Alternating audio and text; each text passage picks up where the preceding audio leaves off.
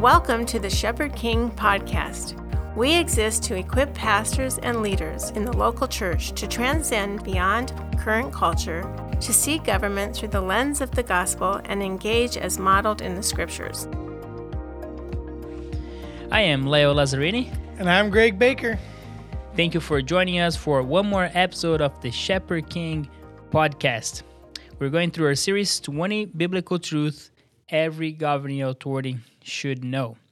And last episode, we began Devotional 12, and we're hoping to get to Devotional 13, but we ran out of time.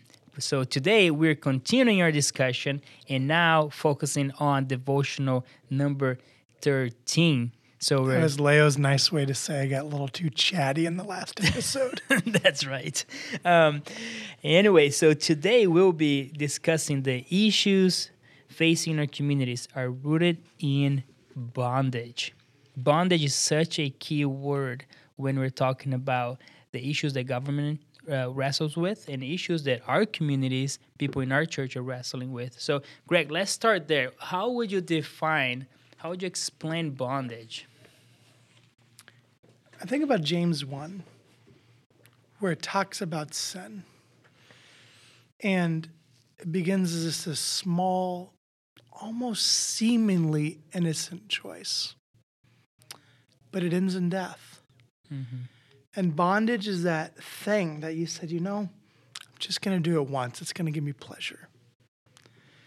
Then before you know it, you're the fish that saw the worm, you took a bite, and for about 1 second, you enjoyed a worm, and you got a hook in you. Yeah. And something that began as a choice is no longer a choice. Mm-hmm. Now you're stuck. You can't quit, even if you want to. And what's horrific about spiritual bondage, it doesn't even end with you. Mm-hmm. It goes to a generation, to a generation, to a generation. Mm-hmm. And it spreads. And it's what the devil desires. The devil wants you to be a slave. He wants to rob you of the life that Christ intended for you. Mm-hmm. He's not a fool. He can't sell a fish hook. Right. He can't say, hey, Leo, why don't you give up all your free choices, all your free will, and choose to do this behavior? Mm-hmm. No. You know what the scumbag does? God's taken away your free will. Mm-hmm. God's taken away your freedom by not allowing you to have that. Mm-hmm. If you just had that, you'd have true freedom. Mm-hmm. You'd have true life. And he dupes you. And then we fall for it. Mm-hmm. And then we find out, no, he is the true enslaver.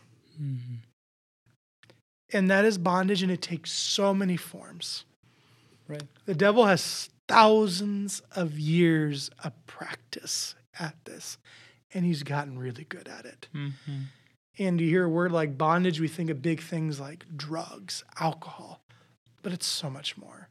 Yeah. You can have bondage to your career. You can have bondage to your own family.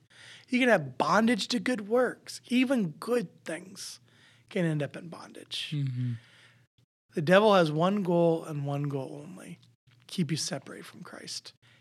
And he doesn't care how he does it. Mm. The Pharisees and Herod were both in bondage. Both. Mm. And that's true in our communities. There are people that are leaders in our communities lifting up the city, living their lives in horrific bondage. Mm. And there's people in poverty that are more free than they are. And that's how the devil dupes us. Mm-hmm. Our cities are in bondage, and not just poor neighborhoods, but rich neighborhoods too. And that's how he wants to lie to us. No. Just deal with those poor neighborhoods. Like, no. He's got bondage everywhere. And there's cycles everywhere. A workaholic breeds another workaholic. Mm-hmm. And all of a sudden, you lost your family, you lost your life, because all you did was give a life to a career, endlessly chasing riches. One of my favorite examples in history, and it's a sad story, is Andrew Carnegie. Mm. Andrew Carnegie was an endless pursuit of wealth. Mm-hmm. and would take over the vast majority of the U.S. steel industry. but he left just as empty from this world. Mm-hmm. There was never enough steel to consume. Mm-hmm. John Rockefeller got up to 98% of the U.S. oil markets, and he still won that last 2%. Mm-hmm. We have to remember there's a lot of things that can put us into bondage. Rich, poor, middle class, all of creation lives in bondage, groaning for its day of restoration. Mm-hmm. And the bondages of sin. Mm-hmm. That's good, Greg. It's incredible how the promise of the devil is freedom and joy, and it is that as we do things, as we're free to do things or pursue things, we are therefore free, but actually it can lead us to bondage. You need that which you are seeking in order to find that value, in order to find that worth, in order to find that happiness. If you don't have it, then you're devastated. But Christ can set us free. He's the only one that we can put our hope in, and he will be able to deliver what he has promised. But the things that the devil promised, they aren't delivered, actually. They're just fake. So, yeah, that's very helpful. In our last episode, we talked about the physical and the spiritual. Right. And bondage manifests in both. Mm-hmm. You get your life into bondage, it will take physical tolls on you. Right. And we see that in the severe ones like alcohol, drugs. But we also see it in you work too hard, things get too stressful in life, the body wears down. And here's what's phenomenal. In the physical and spiritual realm, we both feel life and we both feel death. Mm-hmm. But strangely enough, it's in the spiritual realm that you feel life or death more. Mm-hmm. The biggest toll of bondage is not what it does to your physical body.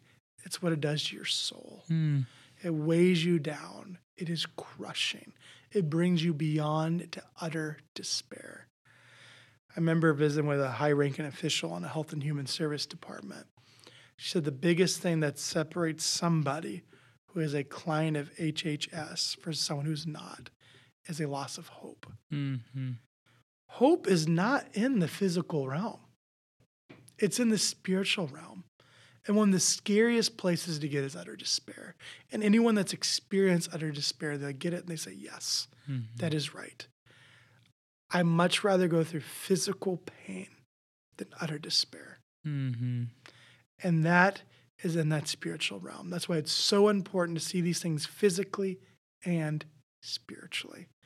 And it's in the spiritual realm that it transfers from generation to generation to generation, not in the physical.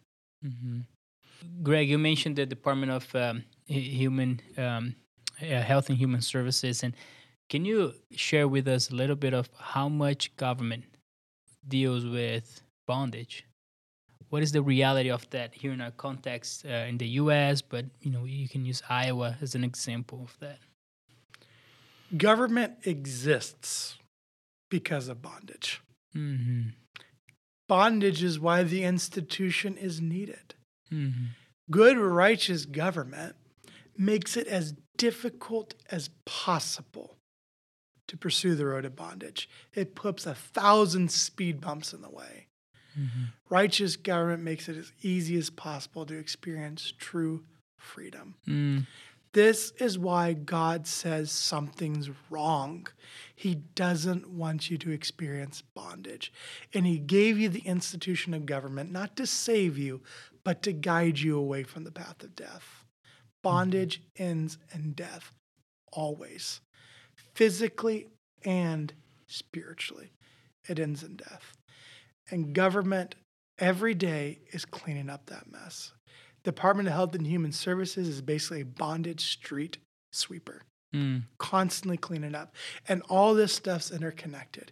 You cannot separate the breakdown from the family to our Department of Corrections. You cannot separate the breakdown of the family to education, economics, healthcare, mental health. All this stuff's so intertwined because it's all in the spiritual realm. That's what unites it. Because we always wonder, why is all this stuff intertwined? Spiritually, it's intertwined. And because of that, the department is stuck dealing with major spiritual problems with physical solutions. And that goes back to what we talked in the last episode on Leo. The church has to intervene in our cities. It has to. There's no way to untangle that stuff spiritually without a spiritual solution. And the spiritual solution exists in the house of God. That's very good, Greg. And Greg, where can we point to in the Word to talk about bondage? Where do we see that in the Word as as a foundation and anchor for us as we think about bondage? I mentioned James 1 earlier. Another good example comes here in Galatians 5. For freedom Christ has set you free.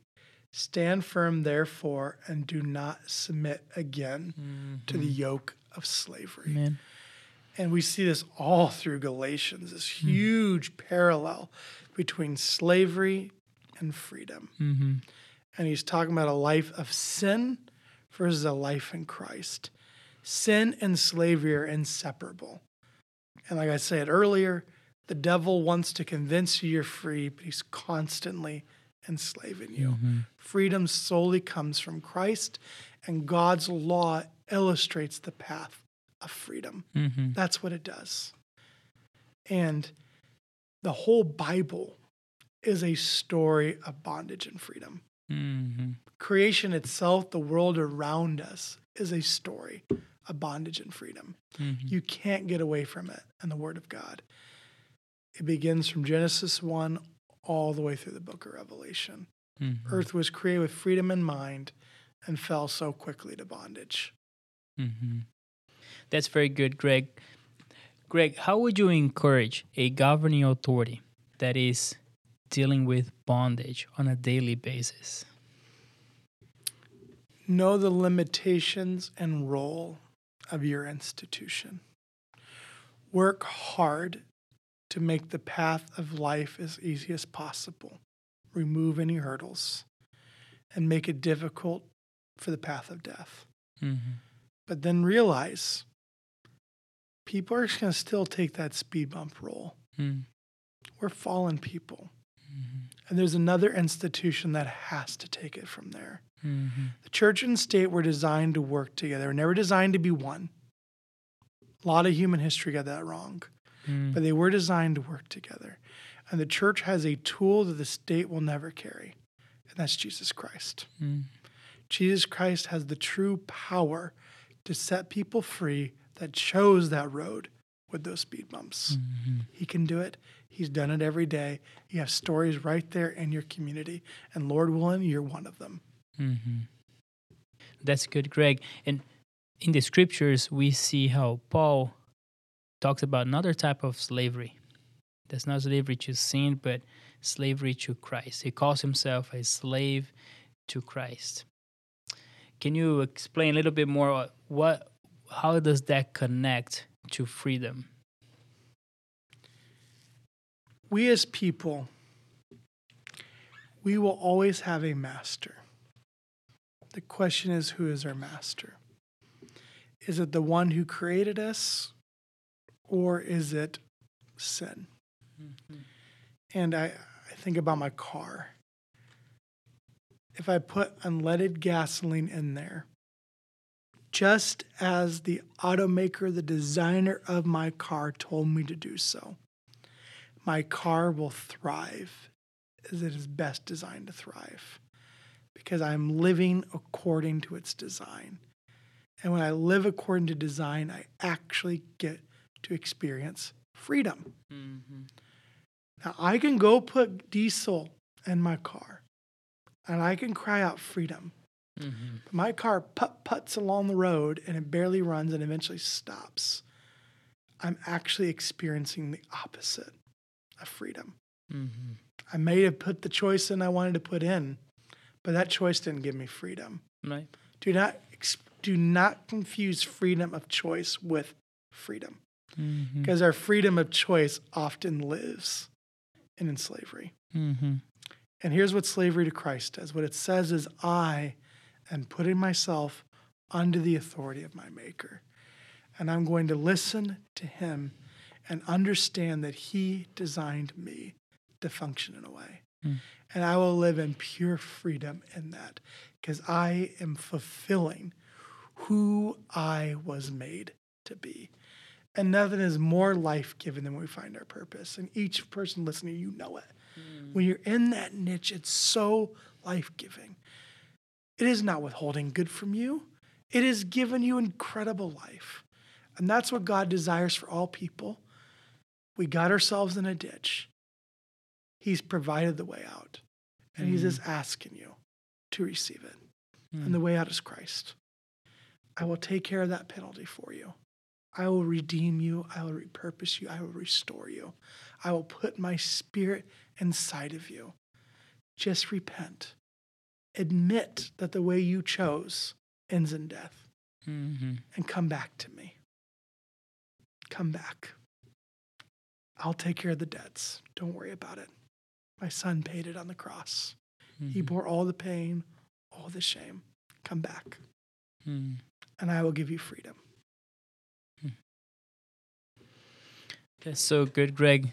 There's no greater message than this for a human being that is facing their bondage, facing their limitation or their lack of power to get out of it. There's no greater message than the gospel. There's nothing sweeter than hearing that God is the one that took upon him the punishment that we deserve and has given us, offers us power to walk in the freedom of living out who we were made to be. So thank you for sharing that. Thank you for joining us for one more episode of the Shepherd King podcast. And please continue to join us as we wrap up our series on the 20 biblical truths every governing authority should know.